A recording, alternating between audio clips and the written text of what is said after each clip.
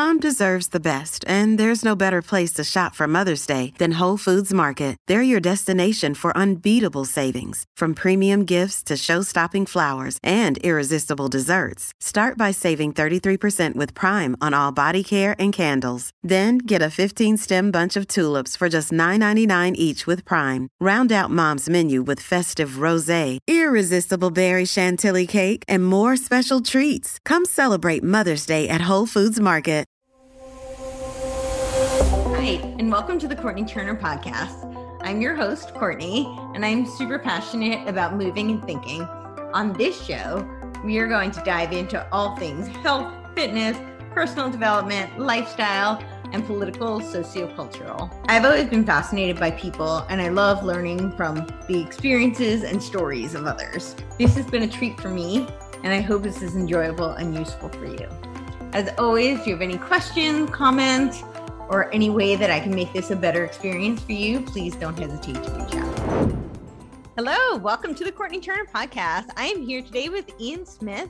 You may know him as the owner of Atilis Gym in Belmar, New Jersey. I'm actually from New Jersey, but north, Inglewood Cliffs. But yeah, and he did the really brave, courageous thing that many wish they had done, which was just say no and not comply with the ridiculous government mandates. So he is a hero to many of us, and we are very grateful for his example. And yeah, I'm excited. He's also running for Congress, and he has a potential book release. So I'm super excited to have you here with us today. Thank you for being here.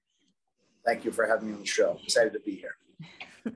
Awesome. So let's start with just a little background of your story for those who are not as familiar. You can give me just like a brief overview of who you are. Yeah. So about 2.5 years ago, I was an obscure gym owner from South Jersey, who just a small business entrepreneur. I've been in the fitness space now for about 12 years, starting out as a personal trainer, but working pretty much every job in the industry, in gyms, in coaching, in athletics. Yeah. And eventually I decided that I was going to go out on my own.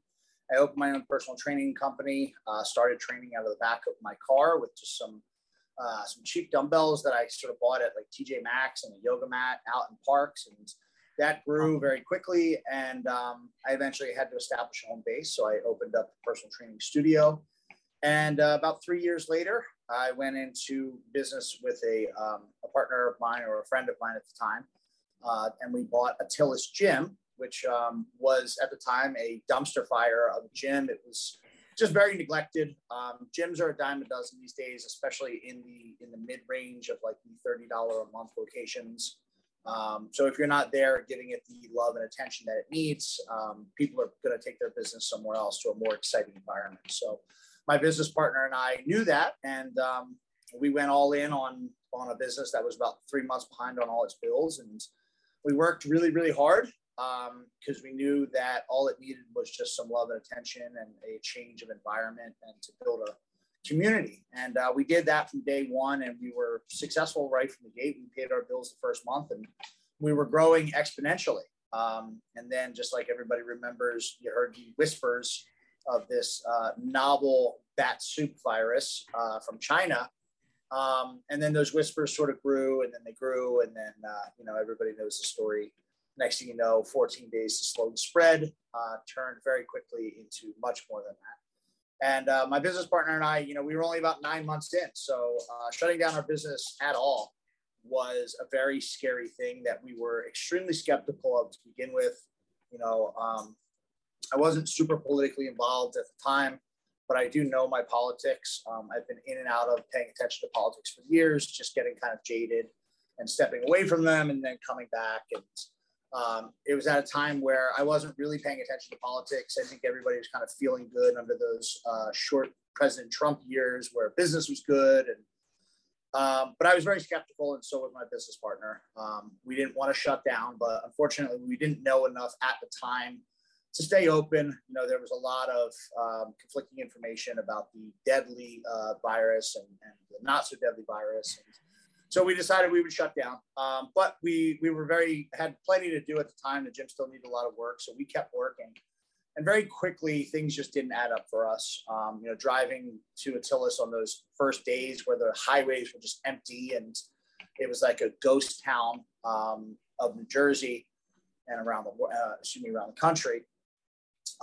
Driving by the Walmarts and the Home Depots and just seeing that like these parking lots were literally filled with people, but my small business and the ones in the strip mall with me weren't allowed to do business. And it was just a very unsettling feeling that neither of us liked. And very quickly, we wanted to understand two things. We wanted to understand why we were being shut down. So we wanted to understand the coronavirus and why it was this big thing. And we wanted to understand who was shutting us down. So we paid attention to the science and the politics, and just very quickly, there was just way too many holes in the story, way too much conflicting information, way too much stuff that just seemed a bit outlandish for what we were seeing. When they're telling you that people are dropping dead in the streets, but you're seeing Walmart packed full of people, it just wasn't adding up. So, we decided on day 11, when they passed the $2.6 trillion economic stimulus bill, the single largest spending bill that this country has ever seen. And I always like to put that in reference to people.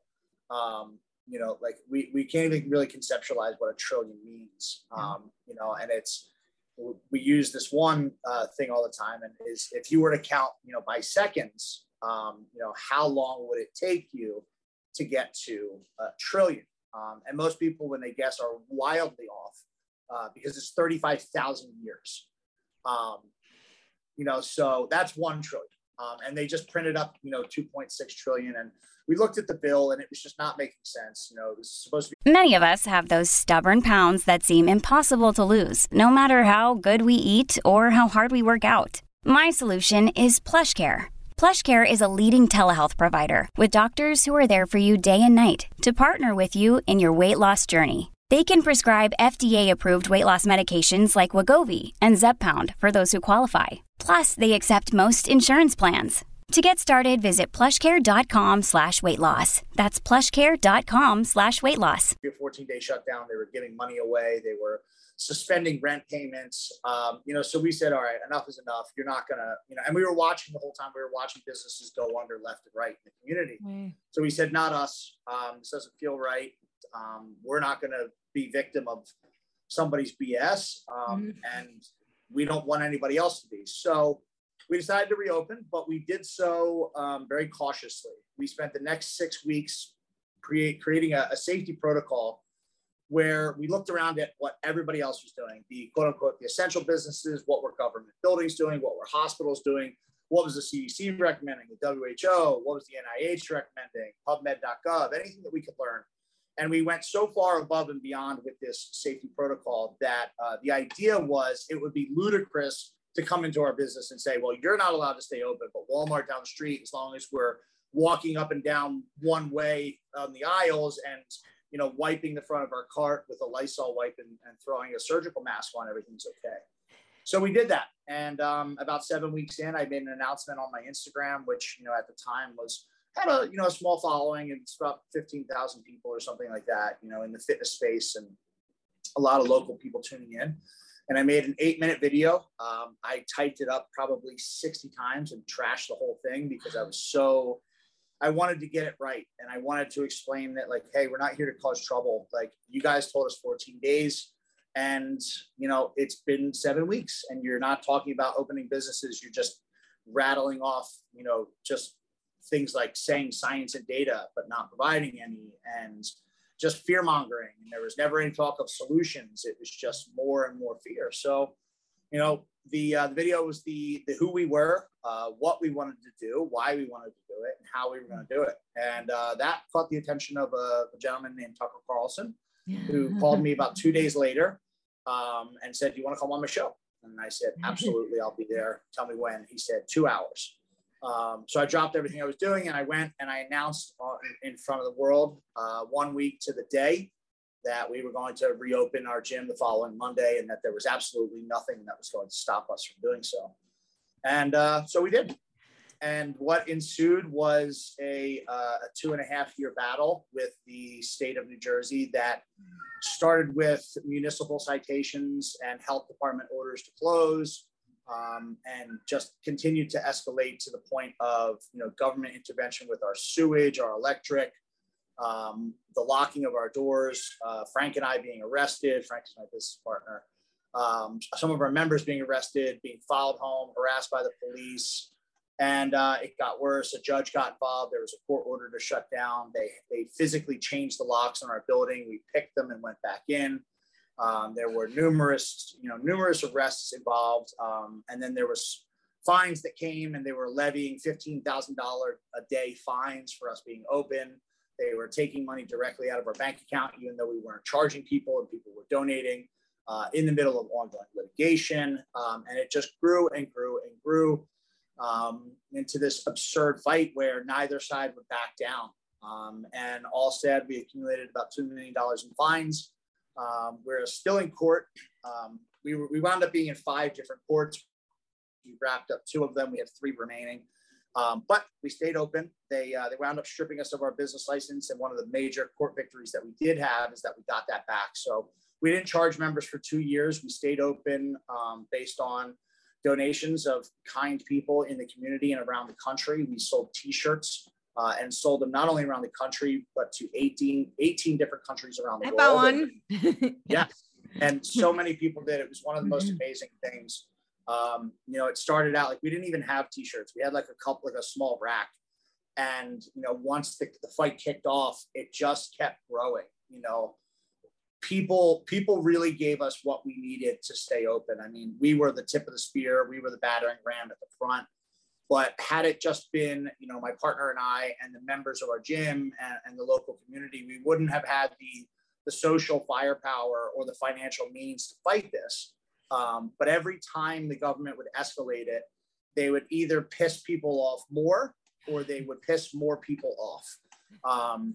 And it just kept growing and growing and growing. And people didn't let the story die, even when the media turned their backs and moved on to BLM or whatever the next thing was. They'd always kind of circle back, but social media really took off and people shared the story and they bought T-shirts and they traveled from, I think we've had somebody from all 50 states. There was a point where in the height of the lockdowns, any given day, there was people from 8 different states, as far north as Connecticut, and as far south as like Virginia and North Carolina. People were coming from middle of nowhere, Pennsylvania, just to get a workout in and slap a 20 on the desk and buy a T-shirt and go on their way. So it got us through. The light at the end of the tunnel is still a little bit of a ways off, but we are back in business as a normal business. We stayed open. They never successfully shut our doors. We stopped counting. We had a counter going on waiting for a case of COVID, and we hit 500,000 and stopped counting. But we have a stack of contact tracing slips that we voluntarily put in place just to prove a point.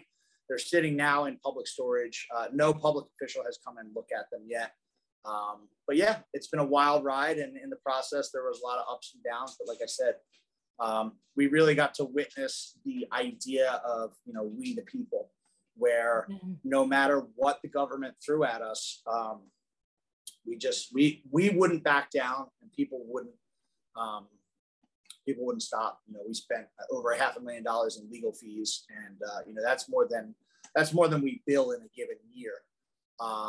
But people were kind to us, and they've continued to be really kind, and they got us through it. As long as we were willing to be the ones to use our hard heads to bash through the door. And we successfully, at the end of the day, I like to call it, we kept the wolves at bay. There's still ongoing litigation, and we could get like a really, really big victory and maybe set a precedent that stuff like this can't be done again. But at the very least, we kept our business open with both middle fingers up, and we didn't let them get an inch.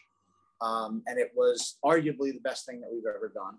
It was the hardest thing we've ever done, but it was by far one of the most rewarding things. We met some amazing people, and we didn't lose our business to a bunch of tyrants who didn't follow their own rules.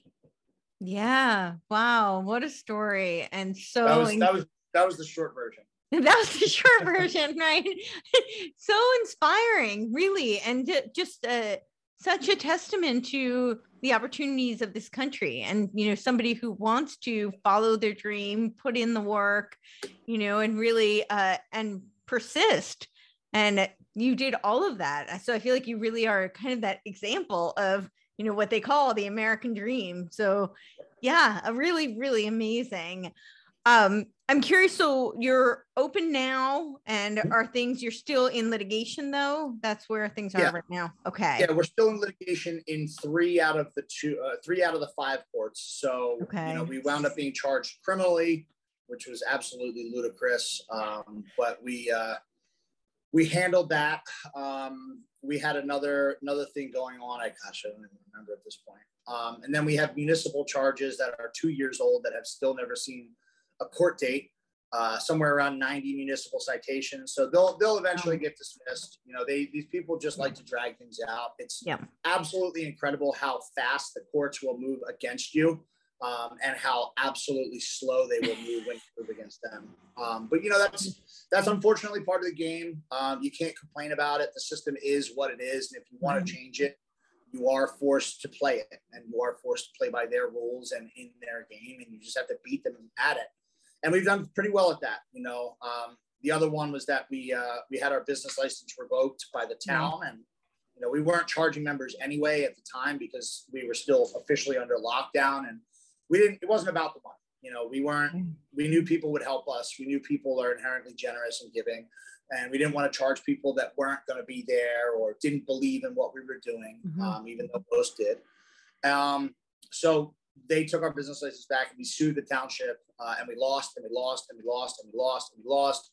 And one day the mayor walked in, contacted our lawyers and basically said, like, how long are these guys going to keep this up for? And he said, like, we're on like year 2. Like, what do you mean? Like, it's clear that they're not going to stop. And he basically said to the attorneys, he's like, the town doesn't have the financial means to continue fighting this, and I can't justify it to the taxpayers any longer. So they folded. So we are operating as a normal business after 2 years of not charging. So that's a good feeling. That's all we wanted to do from the beginning, was just be a normal business and be left alone. So then we just have, like I said, we have the municipal citations that we have to wrap up, and it'll probably get all dropped because they're not rushing to get it done. And, we have a right to due process and to a speedy trial, even though they try to ignore our constitutional rights these days. And then there's an appeal process for all of the fines. They wound up taking $200,000 from our bank account and awarded themselves $2 million or something in fines. So we're appealing that, and we'll get there. But the most important thing to us was that we stood up, we stood our ground, we drew that line in the sand, and we said, you will absolutely not close our business because you have no authority to do so, and you guys are a bunch of fucking liars anyway.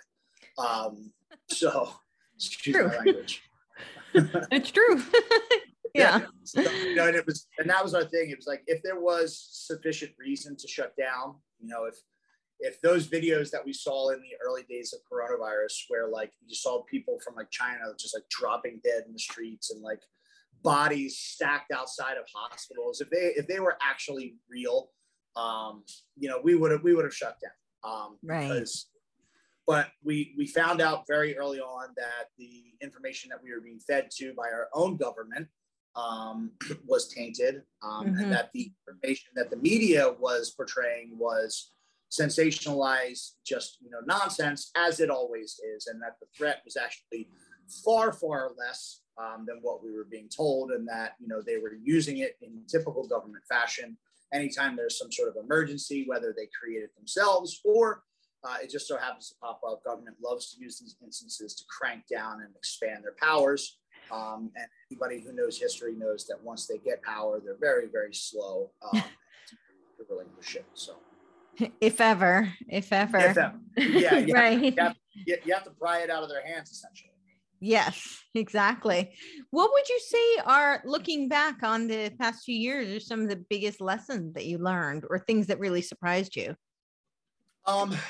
Biggest lessons learned, as far like personally goes, is, never doubt your own ability to have incredible impact on the world around you. I think, and I can speak for myself when I say this, but I'm probably speaking for others, is that, we have this idea that like you're only one person. Right.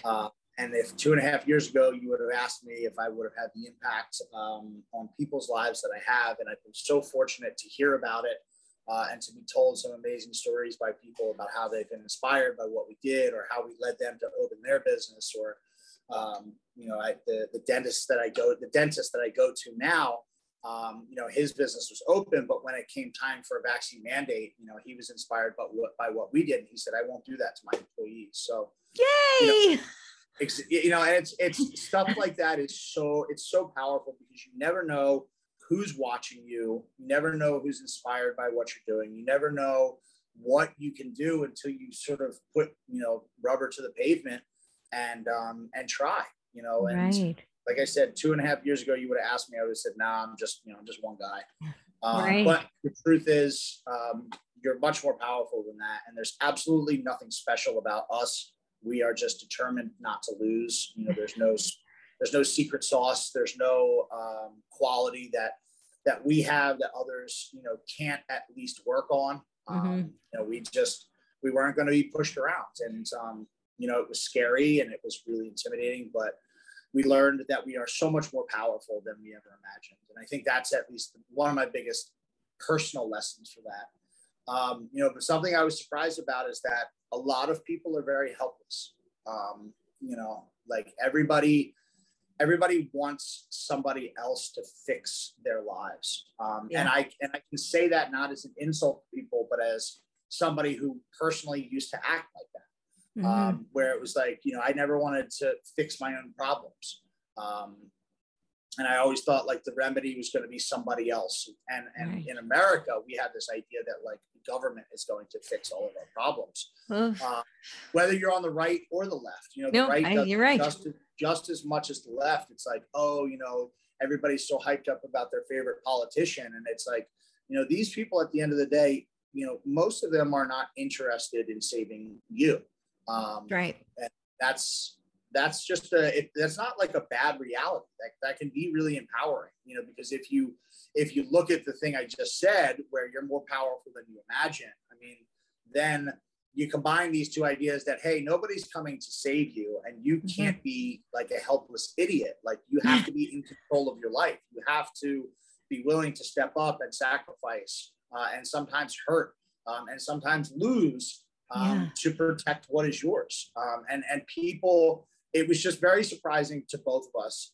We thought we were going to open up, and we were going to like take a couple punches, and then people were going to be like, "Oh wait, like I'm opening my business too." And the reality is that an overwhelming majority sat by and waited, even with like just the hypocrisy, the in-your-face hypocrisy that politicians were just flaunting. And even when confronted with like the realest and most concrete evidence that like, hey, you're being screwed here, people still kind of sat idly by, and a lot of people lost, an entire life's work. We know businesses that were in the third and fourth generation of a family that went under, and it's like, that is truly tragic. It's truly tragic, that business was lost because somebody's great grandparents somewhere down the line like really busted their ass to start that. And but it was even more shocking to us that people were willing to let it go. The only way that you were going to close our doors is if you pried it from our cold dead hands. We got taken out there in cuffs and we broke right back in. My business partner at one point, we took the doors off of the hinges so that they couldn't come lock us. We stayed in the gym for 47 days and 47 nights without going home, because it was worth it, because the alternative was they're going to take our business. And we barely saw our families during that time. And we barely saw our families, during the 2-year stretch, but they didn't take it from us. And they learned their lesson, because every time they came to us, they walked away with a black eye. And it was just really surprising that other people didn't feel that way, especially as, as a small business entrepreneur. I know how hard it is to run a business. It is not easy. Granted, it's one of the best things you can do. It's liberating. It's exciting. You get to do what you're passionate about and help people. But I was so shocked when I didn't see people fight for what they built. Like you'll fight to succeed in a business environment that is cutthroat and saturated with competition, but you won't fight when somebody's taking your lunch money. That really, really shocked me. And I can only hope that, God forbid this ever happens again, that people will not be so shy to jump in the water, even when the water's really cold. Yeah, absolutely. I hope, I really hope, because I don't think we've seen the end of, potential tyrannical measures. So I really don't think so either. No, unfortunately, I'd like to be wrong about that. So yeah, I would love to be, but I think I agree with you there. But so you are running for Congress. So my question is, what made you decide to do that? And I'm also curious about your political journey, because you were saying that you've, kind of been in and out of politics, you've watched, and then you talked about how, both sides seem to have this, proclivity towards relinquishing powers and autonomy. So I actually just wrapped up my primary last month, and unfortunately, I came in second in the race. I got 40% of the vote. It was a three-way primary. The GOP establishment pick, the rhino of the group, obviously, outspent both of us by a 10-1 margin. And he did come out on top. I got 40%. The other guy got, I think he got 13%, and the rest went to the rhino. So unfortunately, the congressional run has come to an end, but it was an amazing experience. It really was. Okay. It taught me that politics is much dirtier and nastier and broken than I had even imagined. I say that not in a pessimistic way, but just in a very realist way. Our system is very flawed. There is way too much money to be made in the system, and there's way too much money to be made keeping the status quo. And both the left and the right are very, very guilty of that. In my opinion, the bulk of what is in the GOP is worse than the radical left, because at least with the radical left, what these people's intentions are. The GOP, I like to call them professional losers. They always come up short. They never stop the radical agenda. They're always compromising. I say they're controlled opposition for the left. Yeah, and not all of them. There are some good ones. There are some good ones in there, but the majority of the GOP establishment, especially the people that nobody knows their names, the party chairs in the counties, at the state level, your politician, or your sort of your shakers and movers from within the party, not so much the political, the politicians are really the problem, because these people are making money hand over fist. They don't care if they win elections because they still get paid. And they're very content with the status quo, because the Republicans know that at some point in the near future, the left is going to volley the ball back over to the other side, and they'll have their little bit of time in the sun where they get to steer the ship in their direction a little bit. But the reality is that both of these parties are taking us in the same direction: big government, reckless spending, and never addressing the real problems. I mean, the left and the right have been arguing about the same 5 issues for years. Right. We've been arguing about abortion for years. We've been arguing about gun control for years. We've been arguing about immigration for years. And the reality is that they like those issues because they can hypercharge them with emotion, and they can divide the people right down the center. Whereas if we were to look at, say 50 political issues, I would say that most people, both on the left and the right, would probably tend to agree with each other, and then disagree on these couple of sort of hot button issues like gun control and abortion. And these people have been playing with these issues, not creating solutions for years. They gain a couple inches on one side, we gain a couple inches on the other. And it's back and forth and back and forth. And the reality is that government continues to grow. It continues to be more intrusive in our lives. Americans are ever growingly independent upon this big system of government. And nothing really changes. It's just, is your team, in charge or not? I always go back to, I don't know if anybody's watched South Park watching the show, but there was a very old episode from when I was younger, and they were picking a school mascot. And the choices between the school mascot was a douchebag and a turd sandwich.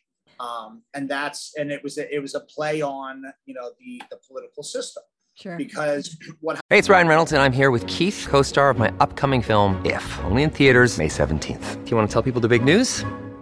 All right, I'll do it. Sign up now and you'll get unlimited for $15 a month and 6 months of Paramount Plus Essential Plan on us. MintMobile.com/switch. Upfront payment of $45 equivalent to $15 per month. Unlimited over 40 gigabytes per month. Face lower speeds. Videos at 480p. Active Mint customers by 531.24 get 6 months of Paramount Plus Essential Plan. Auto renews after 6 months. Offer ends May 31st, 2024. Separate Paramount Plus registration required. Terms and conditions apply if rated PG. What happens is in your primary elections, and this is something that I learned, primaries are the most important thing, because that is who determines who is the fighter on your ticket.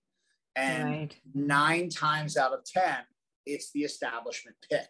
And that establishment pick is going to tell you whatever that you want to hear. How he's going to go to DC and he's going to be a fighter, and they're going to run millions of dollars worth of advertisements with high production budgets, just kind of playing the game, slandering each other back and forth.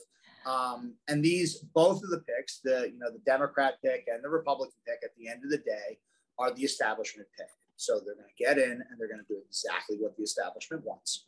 And that's continuing trend of growing government. So I really learned how important the primary process really is, because if you, as a candidate, as a regular candidate, not a career politician, not some establishment, you as a regular, whether it's at the local level and you're a local dad or a soccer mom, running for Board of Education, or you're swinging for the fences, going for a federal position. If you have the ability to get into that on that ticket, you do have the ability to make some really, really major change. But it is just, they make it incredibly hard because they hold most of the cards. And that's something that Americans need to pay much more attention to. Coupled with that, with the fact that primary turnout is like 15% of registered voters. And that's just, wow. I didn't know that. It's that low. Yeah. I mean, it varies year to year, depending on, if it's a presidential election or whatever, but we had a 15% turnout in New Jersey. And it's like, man, if we could just change that and double that number, make it 30% of people who really want to see change and who are really interested. And the problem is most people are really upset with the way the country is going, but they're just tuning out, whether it's they're too busy or they're frustrated or they're not educated on it. And then we go to the general election and we choose between our school mascots. And the reality is that neither one of them is a good choice, but there are a ton of candidates who are, whether they are third party or whether they are somebody like myself or many of the other people who step up both on the left and the right, and try to break through that wall. So if we want to see improvement in our politics, we have to start. You can't just pay attention in the 2 months leading up to the general.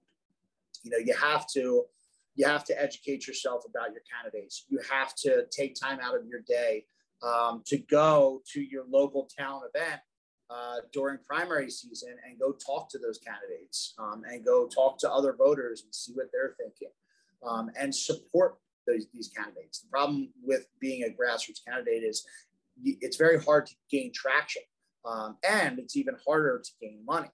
And at the end of the day, elections cost money. They are not cheap to run, even when you run them low budget. But that's something that we can change. And that requires sacrifice on our part as citizens. If we want to have a free country that operates the way it's supposed to, that does come with a little bit of work. And that's not a bad thing. It's just something that we have to get used to, because for a really long time, Americans have just minded their business because you could not pay attention to politics and it didn't dramatically affect your life. But all of a sudden, when the government decides that it wants to lock you in your home, then it's like, oh crap, maybe I should pay attention to what these idiots are doing. And how did we get here? so I don't say that as like I don't say all of that as like, oh, the system is hopeless, because there's a lot we can do. But we have to be prepared to step up and do something about it. And then the last thing about politics I learned is that most of the problems that we face as Americans are not ones that are going to be solved with political solutions. We have a cultural problem, and culture is downstream of politics. And people need to start investing into the cultures of their families, of their communities, and of their country much more.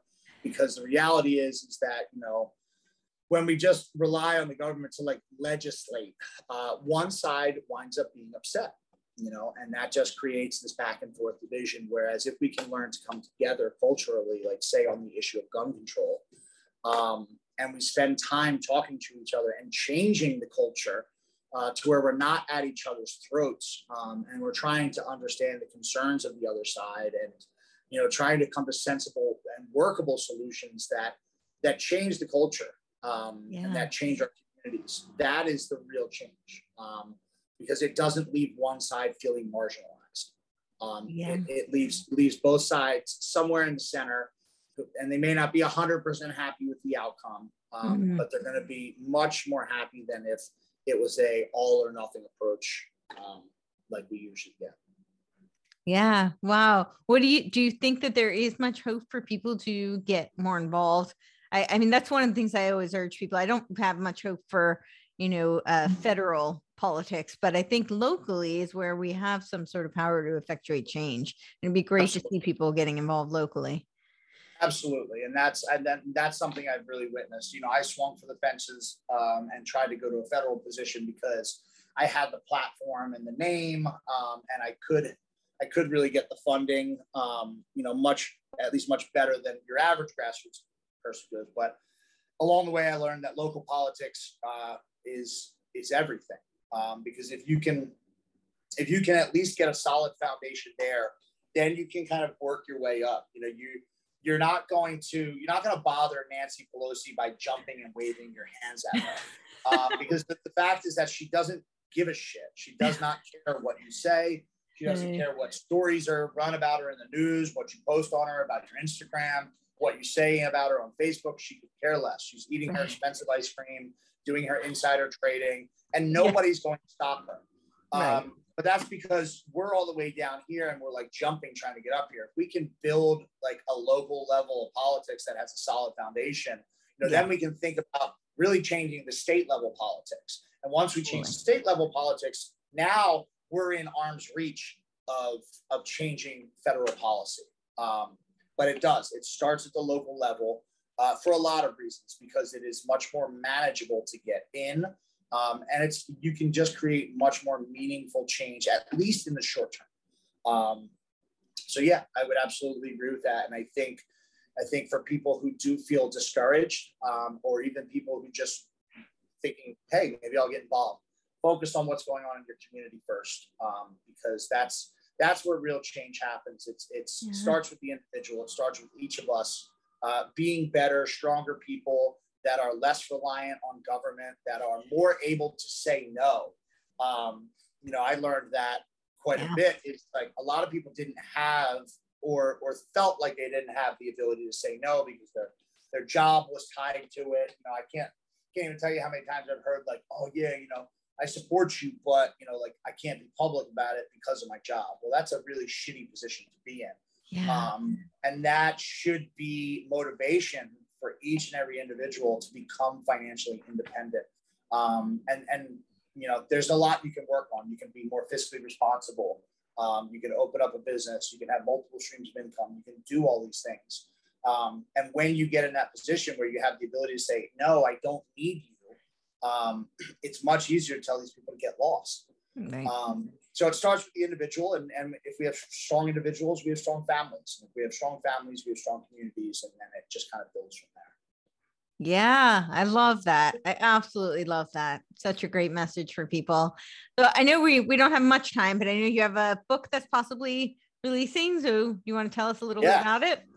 Yes. So we have been in the process of writing a book along with a co-author for almost the entire time.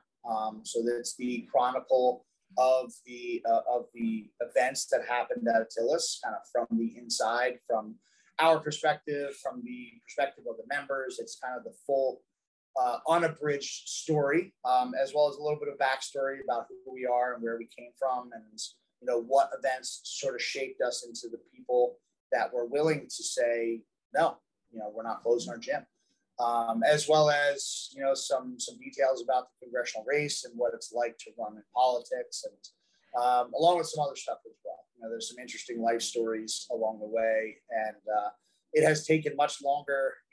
We did a pre-sale like almost a year ago, and as we're writing the book, it was just so hard to wrap up because the story went so much longer than we thought it was going to, and there was like never a place to end. But we finally found a place where we can kind of cut it off, where everything gets tied up.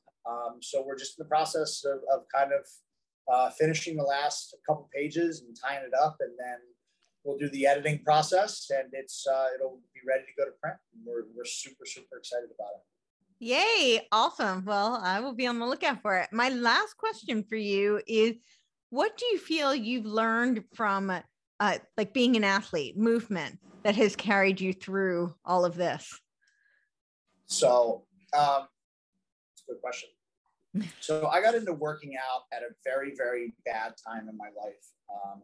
Anybody who knows the extent of my backstory, when I was 20 years old, I was involved in a motor vehicle accident in which the driver of the other vehicle lost their life. This motor vehicle accident was entirely my fault.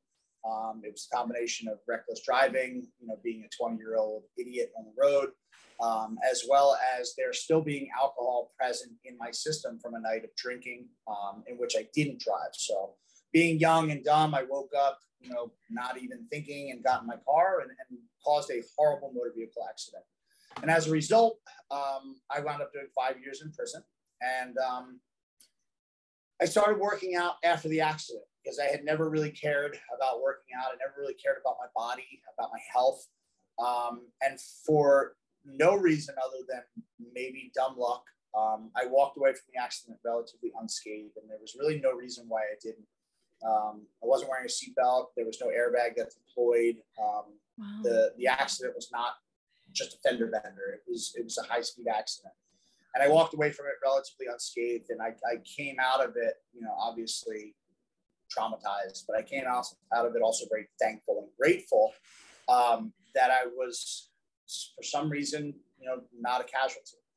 And that's when I started getting into working out, and I became very fascinated with what my body could do if I sort of give it the love and the attention that it deserves, and treat it like the beautiful biological machine that it is. And that's kind of started my journey. And it was the first time I had ever done something in my life that was like a long, endless process. Like I never achieved anything like major, leading up to that. It was always kind of doing the bare minimum. And all of a sudden I had this project that had these great rewards, but required me to work really hard and to stay dedicated and to stay loyal to it and to be humble and to learn and to stay learning and to stay hungry and to figure out how to be how to operate when there's no motivation. So it taught me most of, I think, what are my good qualities today. Wow. It taught me the value of hard work, and it also taught me the rewards of hard work. And that kind of carried over and spilled over into many areas of my life. And, that's why I got into training. When I got out of prison, people told me to get a real job. But I had just become so enamored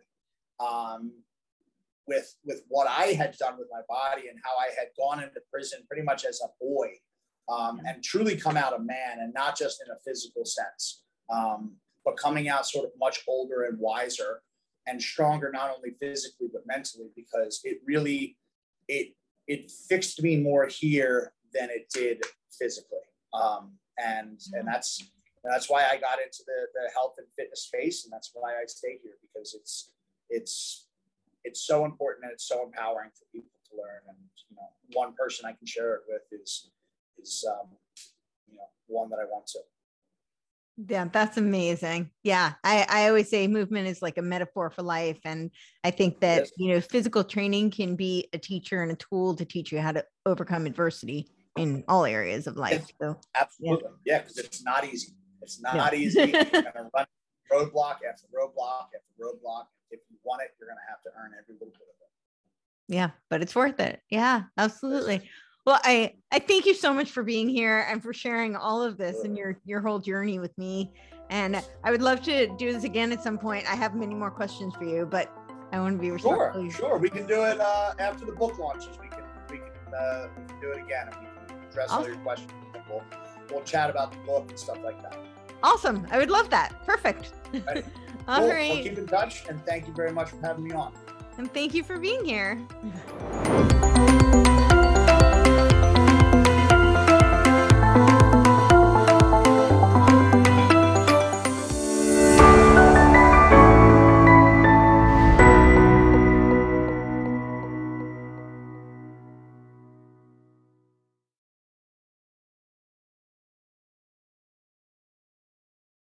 This podcast is a part of the C-Suite Radio Network. For more top business podcasts, visit c-suiteradio.com.